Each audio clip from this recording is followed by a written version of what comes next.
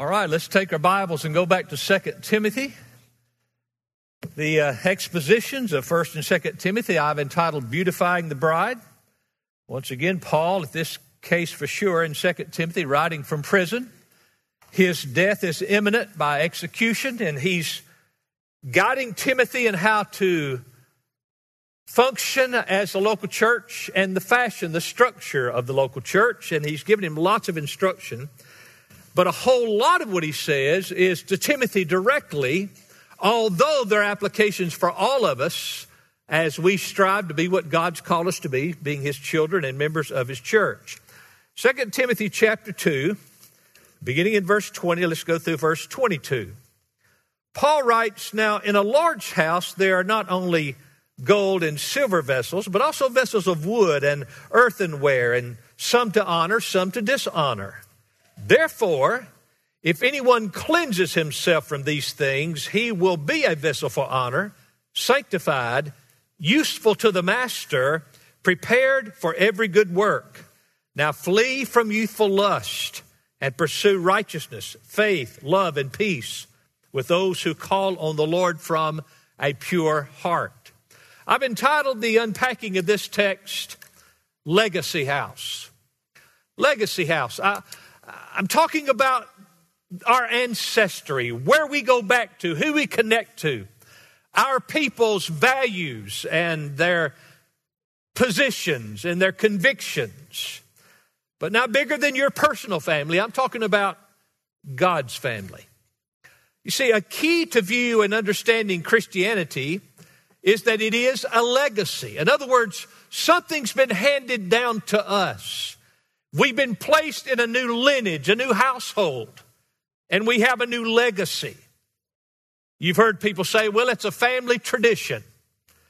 Well, often when they say that, they're covering for some vice or from some sin. They'll say, well, my dad did it, my granddaddy did it, it's a family tradition. Well, that speaks to the point, even though we wouldn't encourage that. But Christians, as believers in Christ, we are saved from a legacy of error and wickedness, and saved unto to become a part of this legacy of truth and righteousness. Let me say that again. We're saved brought out of a legacy of error and its corresponding wickedness. And we are saved to be placed into the lineage, the ancestry, the legacy of truth and righteousness. Our God, our Father, is the God of truth and righteousness. So we must be also. Brothers and sisters, that's your legacy. That's who you are. You bear his name. You're of his house. You're his ancestor. The God of truth and righteousness is our God. You know, over in Britain, they'll talk about the House of Windsor. In France, the House of Habsburg. But we are the house of God. That's our legacy. 1 Timothy chapter 3 reminds us that we are the household of God. And he's talking about a local church here. So let's unpack it together and let's think about this and wrap it all together hopefully at the end. Romans 1, God's house and vessels defined. God's house and vessels defined. First of all, God's house / the local church. That's what he's talking about here when he starts out in verse 20. Now, in a large house. The phrase a large house, I think most of what Paul's getting across there is there's just a lot of parts to it. There's a lot of members to it. Now, in this day, a large house would have several members and servants and slaves and also many vessels. Now, the New American Standard translators translate the word vessels. You and I would say utensils or even dishes. There are many items we use in our households and many members of those households. Now, some scholars would say that the household here means all of professing Christendom. I wouldn't reject that, but Paul is writing to one church and one pastor about how he's to deal with those things in that one church. So it would behoove us to stay with the immediate context here and view it as a single local church. Though the truths apply to all Christians everywhere, of course. But we think in terms of our household here, God's local church. Now he's talking about in this house, this church, this family of God that we are. He said there are vessels of gold and silver. They're honorable vessels. Then he says they're vessels of wood and earthenware that are dishonorable. They're not useful for what the master of the household wants to get accomplished. Only the gold and silver utensils, dishes, if you will, items, are useful for the honorable use of the master.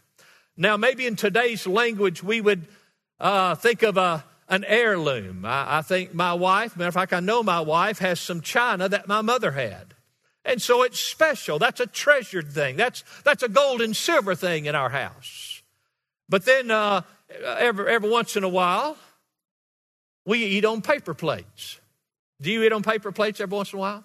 Well, you just throw them away. They're not good for much. Well, they get the job done, but you know what I mean. They're not a treasured, really valuable vessel of our household. Now, your wives may say, I treasure those a little more than you think, Pastor. Well, you get the point, though.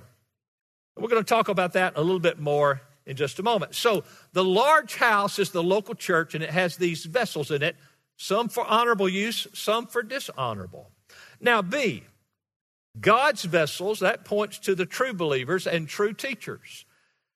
Now, let me say this at this point. I would lean toward most of the scholars who say that the dishonorable vessels that he's going to mention here are false teachers, but it does not exclude false believers. But nevertheless, just keep that in mind as we go forward. But the true vessels, the honorable vessels, are God's vessels here, are true believers and true teachers. He calls them gold and silver vessels, vessels of honor. Again, this represents true godly teachers, which Timothy was, and true Christian believers, not false professors. An interesting backdrop here, if you would, for a moment, these will be on your screen. Romans 9:21 tells us that the sovereignty of God is behind all of this. Where God writes there through the Apostle Paul, does not the potter, that's representing God as the potter, have the right over the clay, that's the substance that he made mankind out of. The potter God have the right over the clay, mankind, to make from the same lump one vessel for honorable use and another for common use. Paul's writing to the Romans and he's saying, God in his sovereignty ordained some to be of his household for good and useful service, and some that would not be of good and useful service. Pastor, how do you explain that? I don't try to explain God, I just preach God. You can't explain him, he's beyond finding out. His ways are higher than our ways, his thoughts are higher than our thoughts. He's just greater than us.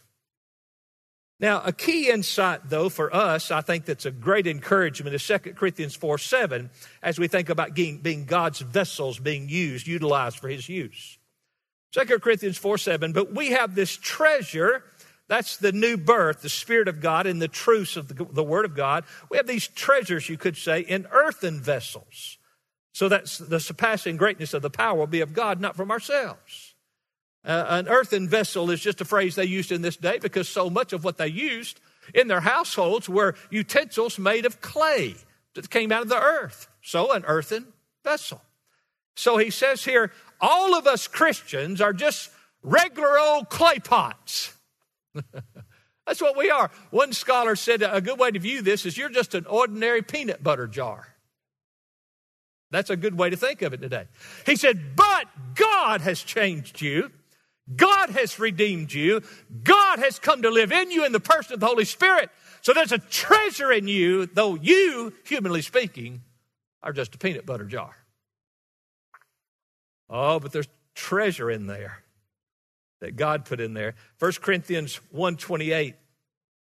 And the base things of the world, that's just the ordinary, non-special stuff that we're made of. The base things of the world and the despised, God has chosen the things that are not so that he may nullify the things that are. God generally saves for use in his household those that the world looks at and says, there's just not much to you. You're not the brightest, you're not the smartest, you're not the most skilled, you're not the wealthiest. Now, God saves a few of those along, but most of us are just ordinary peanut butter jars. But there's a treasure in us.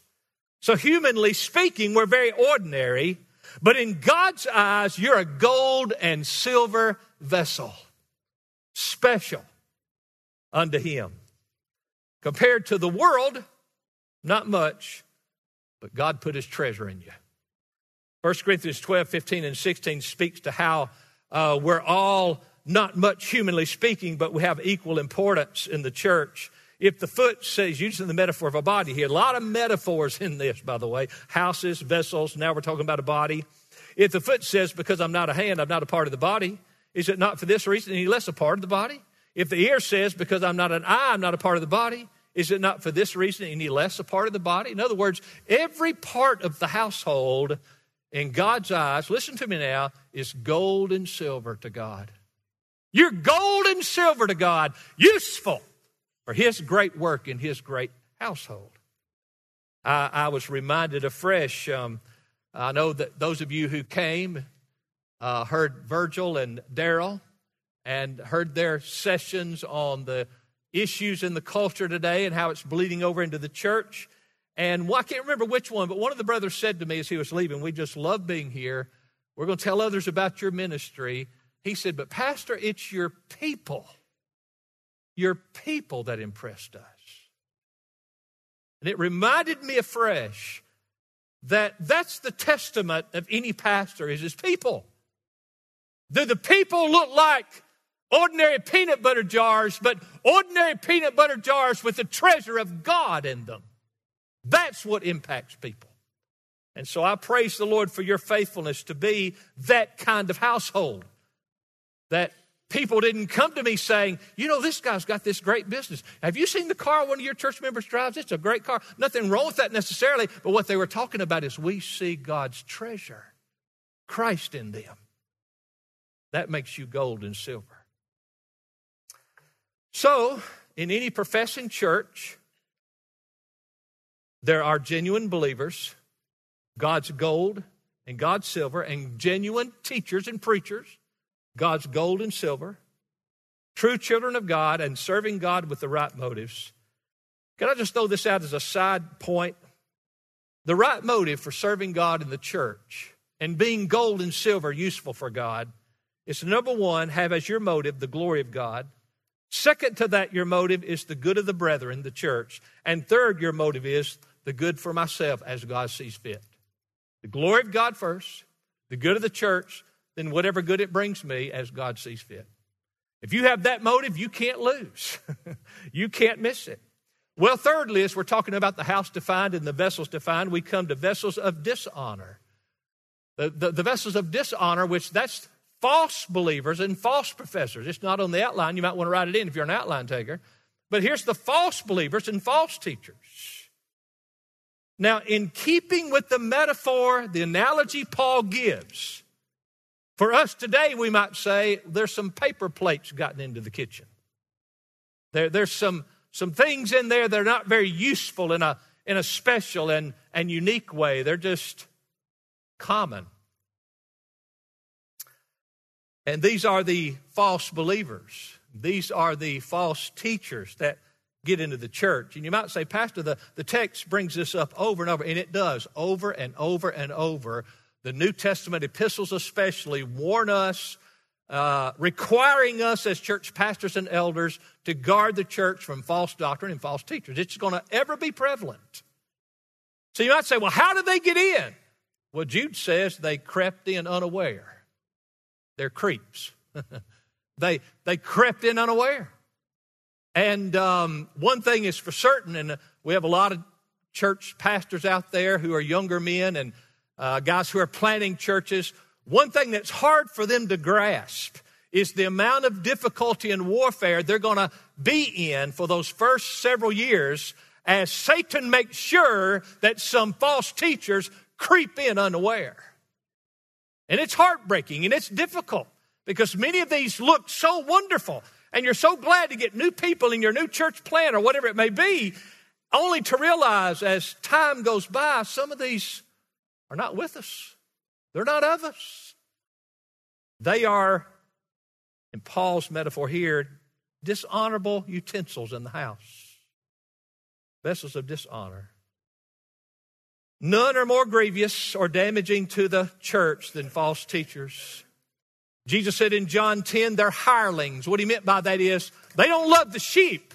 They're just hired to do a job. They check out and they forget the sheep ever existed. They're just there for themselves. They want their pay. They don't care for the sheep. Well, that's what a pastor must have. And by the way, if you're a sheep, you must have that for the other sheep.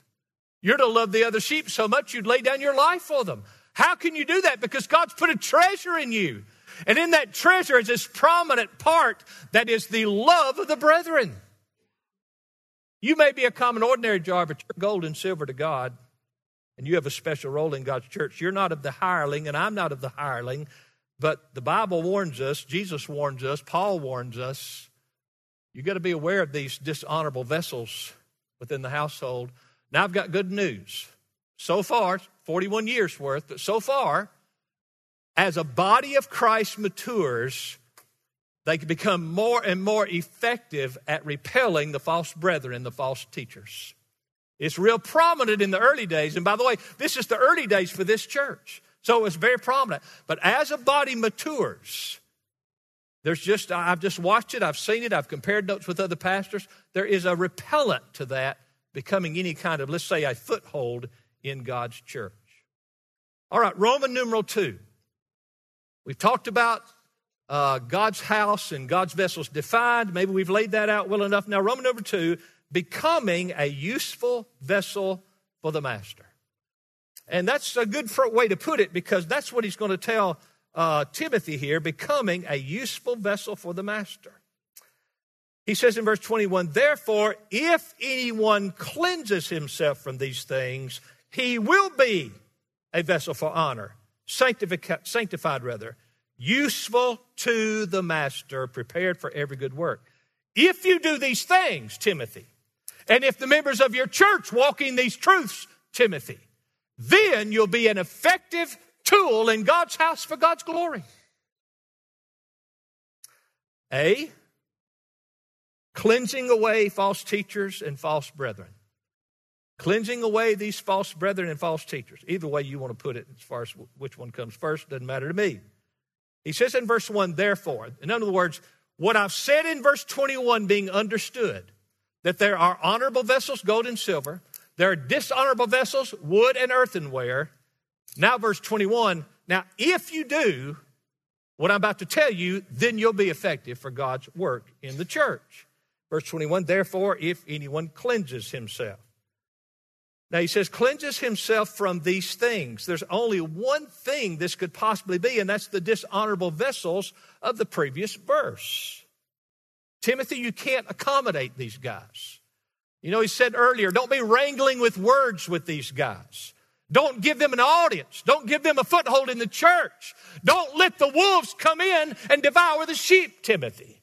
If you'll cleanse away these things, Timothy, then you yourself will be useful. Because eventually, you see what? Here's what Satan wants you to do in the church. Satan wants you to accommodate, be open-minded, and listen, be compassionate. Look, I don't know about you, but if a ravenous wolf's attacking my house, I'm not kind or compassionate. I'm shooting my gun. That's what I do. I was out in the deer woods with my oldest grandson 2 years ago, and I heard a commotion. I was about 30 yards ahead of him on a logging road, an old logging road, and 3 dogs with their hair raised on their back were growling and barking and running at him. Well, I had a pistol, and I unloaded the clip of my pistol, did the best I could to kill all 3 of them. Well, good news for you animal lovers, I missed all of them.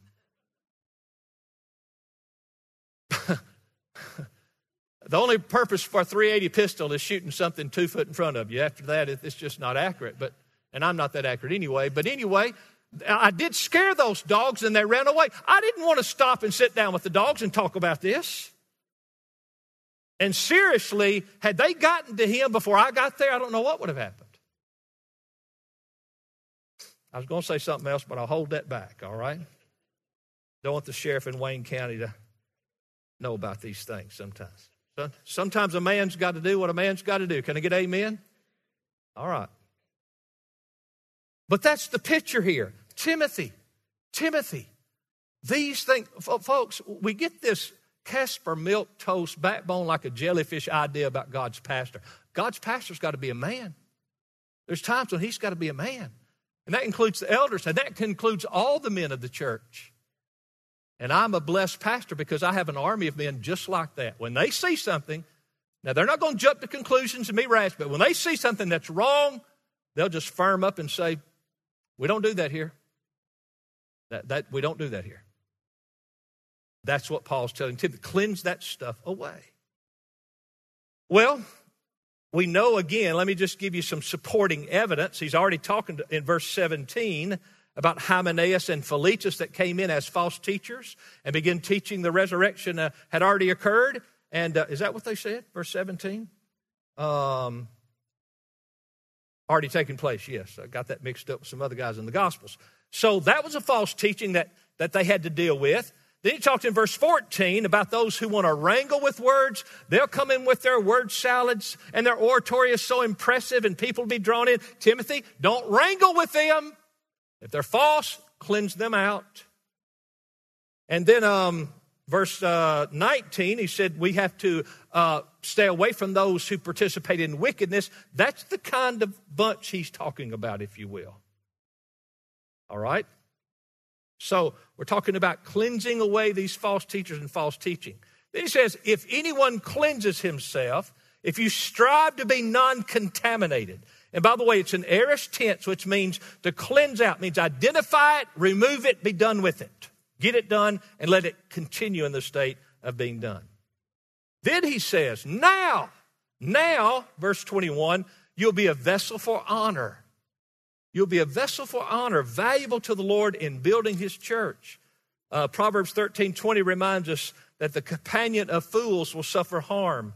So we must purge from ourselves both the error of the false teachers and the evil of the false teaching, and in their lifestyles, by the way, because once again, as we talked about last week, unsound doctrine always runs parallel with unsound morals. False doctrine and sexual immorality particularly seem to always run together. And by the way, I think the immorality usually is the leading one because a person's morality dictates his theology. Did you hear that? A person's morality tends to dictate his theology. If he's caught up in strongholds of sin, he begins to massage his doctrine until he gets it to accommodate his sin. And this kind of stuff always runs together. So we are to remove falsehood from our minds and the wickedness they bring in from our lives. Then we're a vessel for honor, building the Lord's church. Just to get a balance here, 1 Corinthians 5, 9 through 13. Notice what Paul says here. I wrote to you in my letter not to associate with immoral people. I did not at all mean with the immoral people of this world, or the covetous and swindlers or idolaters, because then you'd have to go out of the world. You can't leave the world. You're going to have to go to school with some people who are these things. You're going to have to buy groceries from a man perhaps that runs the store who does these things. And on we could go. To be in the world, there's the intercourse with, in society, people who are ungodly. Paul said, you can't avoid all of that. He said, but, verse 11, actually I wrote to you not to associate with any so-called brother if he's an immoral person or covetous, or an idolater, or a reviler, or a drunkard, or a swindler, not even to eat with such a one. He said, now wait a minute, if they claim to be a part of my local church, and they're actively, openly living in this sin, those are the ones that come in, and that's the false teacher and the false brethren that needs to be dealt with. Now, if they repent and return, then there's God's sheep. So he's being very strong here about cleansing the household of God. He said, then you'll be a vessel of honor. And then later on in verse 21, he said, sanctified. And that's a beautiful picture because we know sanctified means set apart. You cleanse those people out, and you and the church are now set apart for God's work without the pollution and the corruption of the false teaching and the false brethren. Then the third one, he says, you'll be useful for the master. The word master here is not only in the sense of being under someone's power and authority, but it's being of the master. And that's what we are. We're not just under God's authority. We are of God. We are his children. We're in his family. If something's bad wrong with you, if you profess to be a Christian and there's not a driving desire in your heart that says, I want to be useful to my master. Paul tells Timothy, if you want that to happen, Timothy, you want to be useful, you want your people to be useful, then make sure you cleanse out the false teacher and the false brethren. Now, in balance, I know that through church history there's been a lot of rashness and ugly spiritedness and mistreating of people under the guise of church discipline. We're not talking about that. Matter of fact, when we exercise discipline here, it's a long, compassionate, very, very private, amen, loving, helpful administration of trying to get a sheep back on track. I may need that next week. You may need it next week. That's what the church does for each other. But one who is open and obstinate and becomes a reviler and will not try to even work on the wickedness in their life, then those are the ones that have to be cleansed out. That's what Paul is telling to Timothy. 1 Corinthians 9:19 and 20. Or do you not know that your body is a temple of the Holy Spirit who is in you, whom you have from God, and that you are not your own? For you've been bought with a price, therefore glorify God in your body. Serve God, not wickedness. And the companion of fools will suffer harm. You can't hang with that stuff, especially in the church house, and it not corrupt the church. We can go all over evangelicalism today. And I'm not talking about perfection. No church reaches perfection, but I can show you the overwhelming majority of churches that are accommodating wickedness, not even trying to cleanse it out. And no wonder the power of God's not there. No wonder they look to worldly gimmicks and circus acts and entertainments to keep people coming, because God's not there. They have to bring the world in because they want worldly people to be comfortable in their church. Well, he continues on in verse 21, you'll be prepared for every good work. Let's look at that list again. If you'll do what I told you to do, Timothy, about cleansing, then he'll be a vessel for honor, sanctified, useful to the master. Last phrase, prepared for every good work. This is the idea of a state of readiness. I think one of the points here is that whatever God has for you, you can't miss it. You're ready now. Some people want God, show me your will and speak to me and guide me. What God wants you to do is clean up. He wants you to be something more than he wants you to do something. Clean up. And then you'll be prepared for the work I have for you to do. If you're about the continued task of purging falsehood from your church and from your individual mind and the impurity from your life, then you are a vessel prepared for honorable use. And what Paul says here, for every good work. Y'all with me? Do you know how, if you had any idea how I've wrestled with this text this week, it has been so difficult. I've been doing this 41 years. This shouldn't be hard. But it's just been difficult. Okay, I'm done with that. Number 3, Number 3, live out your legacy. He's going to say here, this is who you are. You're God's now. This is who you are. Now live it out. I think there's a powerful encouragement here. In verse 22a, first of all, he says there's some things to run from. If you're going to live out your legacy, you got to run from some things. If you're an honorable descendant of a great legacy of a great man, and he had certain virtues and character traits, well, you're going to have to say no to some things, run from some things to maintain his legacy. That's what he's saying here. You're of God's legacy. And so he says to Timothy here, you're going to have to flee youthful lust. Verse 22. Flee youthful lust. Now, it can include sexual lust, I know, but I agree with the scholars who say that's likely not what he's talking about in this case. By the way, that's a good exhortation. Can I say this about sexual lust and sexual impurities? You don't fight them, you flee them. You stay away from the opportunity. You don't give it a chance. You're not strong enough to overcome it. You better get away from it. That's what God's saying. Flee. Flee. Well, that's a side note because I don't think that's the direct thing Paul's talking about here. I think it's more probable that he's dealing with the things that a youthful pastor struggles with more than maybe an older pastor. Arrogance, self-assertion, being headstrong. It's these kind, pride, these kind of things can creep into a pastor's heart when he hadn't been pastoring long enough or well enough that God's broken him through troubles and trials. He hadn't been down the road long enough to have the gospel humility and the maturity to be balanced and more tempered in some things. I've tasted some of that myself, and I thank God that He grows pastors just like He grows sheep. Amen? He starts us at a place, and we think we got it made. I thought I understood Christianity 6 months after I was saved. And God said, you're stupid.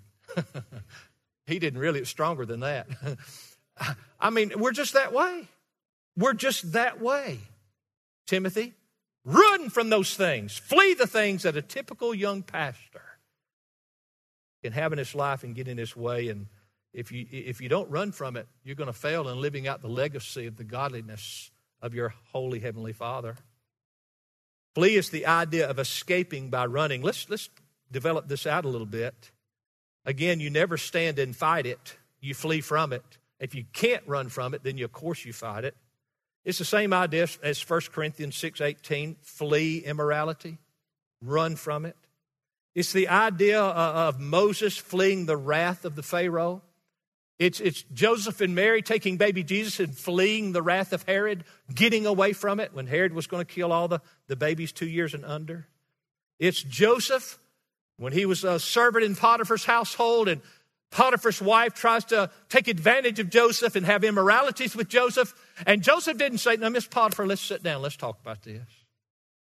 I know you got needs, and I know, no, wickedness."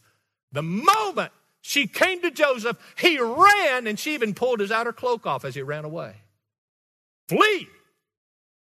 That's a perfect picture of what Paul's saying here. It's a present active imperative, which means it's a command, and it's something you have to do as a Christian continually. You never get good enough at it. You have to keep running from certain things. Now, again, balance. The Bible tells us there are evil things and evil people we have to be around because we're in an evil world. But especially in the household of God, the church house absolutely must not be a place where you're helped to sin. This should be an oasis of sanity and holiness. This should be the one place you can come to. If you've had a difficult week, struggling with your own lust, struggling with your own weakness, sin in your life, and you think, at least I can go to church and get a good dose of cleansing and holiness on Sunday. God help pastors building so-called churches where there's as much indulgence and sinfulness in the church house as in the world. The sheep need a place to get cleaned up. We're to be fleeing these things. How are you doing on your fleeing? How are you doing on the running from? It's not a one-time thing again.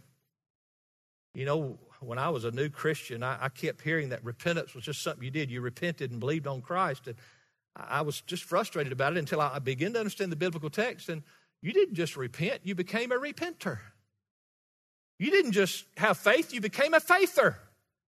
You didn't just flee from sin one time, you became a fleer. And that's what we are. That's why Paul says that do this continually. Well, there's things to run from. Secondly, there are things to run to. This is the opposite. He says, flee from some things, Timothy, for you, particularly youthful lust, and then pursue righteousness, faith, love, and peace. The word pursue here is right the opposite. It means to run after something. There are those things we flee from, and there are those things we follow after. There are those things we run from, and there are those things we run after. That's the double duty of every Christian. Fleeing, following after. This pursuing is the idea or the word concept that we see in Galatians 1:13, where Paul says, reciting his testimony, that at one time he persecuted the church of God beyond measure. He was pursuing that. It's hotly pursuing. So he's saying, Timothy, flee some things, but I want you to hotly pursue some other things. Then he lists those things. Righteousness, faith, love, peace. John R. Stott has in his commentary this thought. I want to read it to you. This is the consistent, reiterated teaching of Scripture. We are to deny ourselves and follow Christ. We are to put off what belongs to our old life and put on what belongs to our new life. We are to put to death our earthly members and set our minds on heavenly things. We are to crucify the flesh and walk in the Spirit. And listen to this sentence. It is the ruthless rejection of the one in combination with the relentless pursuit of the other. Now listen to that again. It's the ruthless rejection of the one fleeing in combination with the relentless pursuit of the other being righteousness, faith, love, and peace. Now let's unpack them real quickly. Righteousness, you're to be hotly pursuing righteousness. This is the opposite of wickedness. That was up in verse 19. How does he say it there? The Lord knows those that are his. I'm back in verse 19 now. And everyone who names the name of the Lord is to abstain from wickedness. Now, righteousness here is rightly defined as doing right, doing what's right and living right according to the precepts of God's word. And once again, let's remind ourselves that false teachers and doing wrong or living unrighteously go together. I don't know how the woman preacher became so prominent in the Trump administration, because Trump hadn't got the spirituality of a tadpole. And he has this woman advisor who's been married 3 times, and her doctrine is atrociously false. So it's no wonder she's been married 3 times, and her doctrine is unsound, biblically speaking. They always go together. But the child of God is not to pursue that kind of approach. He's to pursue a right kind of life, a righteousness in life. Then he says faith, hotly pursue faith. In the context here, it's the idea of faithfulness. It's the same word that's used in the fruit of the Spirit: love, joy, peace, kindness, goodness, faithfulness.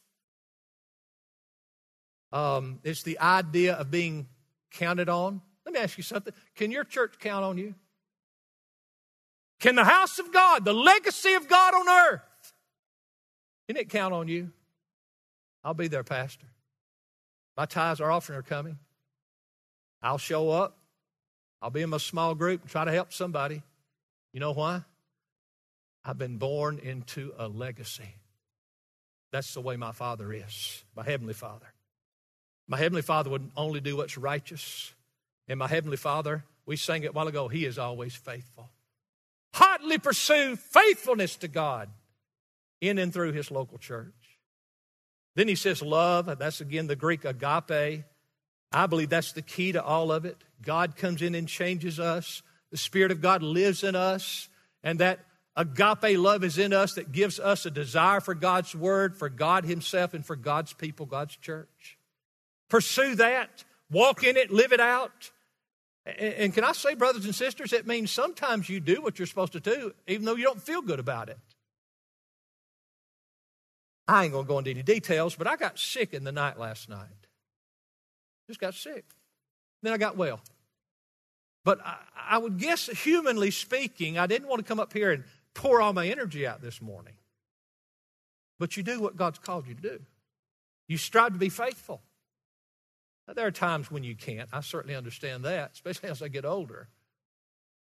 But child of God, hotly pursue righteousness and faithfulness and love for the brethren. And then he says peace. Now, the Bible exhorts us, as far as it is possible, be at peace with all men, as best we can, but you can't be at peace with the world, not unless you're a horrible compromiser.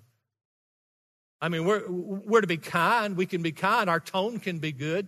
We can be humble in the world, but we can't line up with the world and have peace with the world. The world's wicked. But now in God's house, we have peace. And once again, that's a real challenge in immature churches, in these church plants, and these pastors taking over new churches that haven't been led properly. They have a lot of things other than peace sometimes. But as a body matures, the saints of God learn to just not worry about things that don't matter. If the things that really matter are right, we're okay with the color of the carpet, or the way they mow the yard, or whatever else it might be. Peace. Pursue peace. Now, C in our outline, the legacy continues. Because one thing that several great scholars pointed out was that in the last phrase of verse 22, there is no comma after the word peace. So he's not saying deal righteously with those who call on the name of the Lord, have faithfulness with those who call on the name of the Lord, love those who are called on the name of the Lord, have peace with those who call on the name of the Lord. Those are true. That's Bible truth. We're to do that, but that's not what he's saying here. He's saying is that's what those who call on the Lord are like. That's their legacy. That's characteristic of all of those who are the true saved ones, the true callers on the name of the Lord. So, Timothy, that's just who we are. That's what we are. That defines us. We are people of righteousness. We are people of faithfulness. We are people of love. We are people of peace, biblically defined. So, Timothy, let's live out what we are. Are you living out your legacy? Because that's who your father is. He started this family. He begot this household. And that's what we do. We continue living out. But we're going to have to do the things Paul told Timothy to keep doing to make sure we're fulfilling our legacy. It's our heritage, if you will. Righteousness, faithfulness, love, peace. And listen, in context of we cleansed out those who would come in and rob us of those things. We cleansed out the teaching that would come in and undermine those things. I received this text 2 hours before the service started this morning. And I just thought I would share it with you. I don't think it's a coincidence that I received this. You guys got it? There it is. One of our pastors who we've been mentoring for many years said, he just wrote this in a text. May God save your descendants and show his glory to and through the people of Grace Life.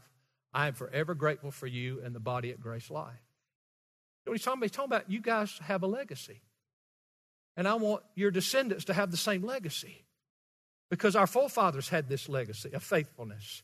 All the way back to our God the Father. That's who he is. So your legacy affects another and another and another if you live it out. And so here's a pastor who was just moved upon this morning to show his gratitude for what you are. But let's not be swelled up with pride and let's not think we've arrived because we absolutely have not. But let's live our legacy. Let's be what the Word of God calls us to be and be useful, profitable for the Master's use in his household.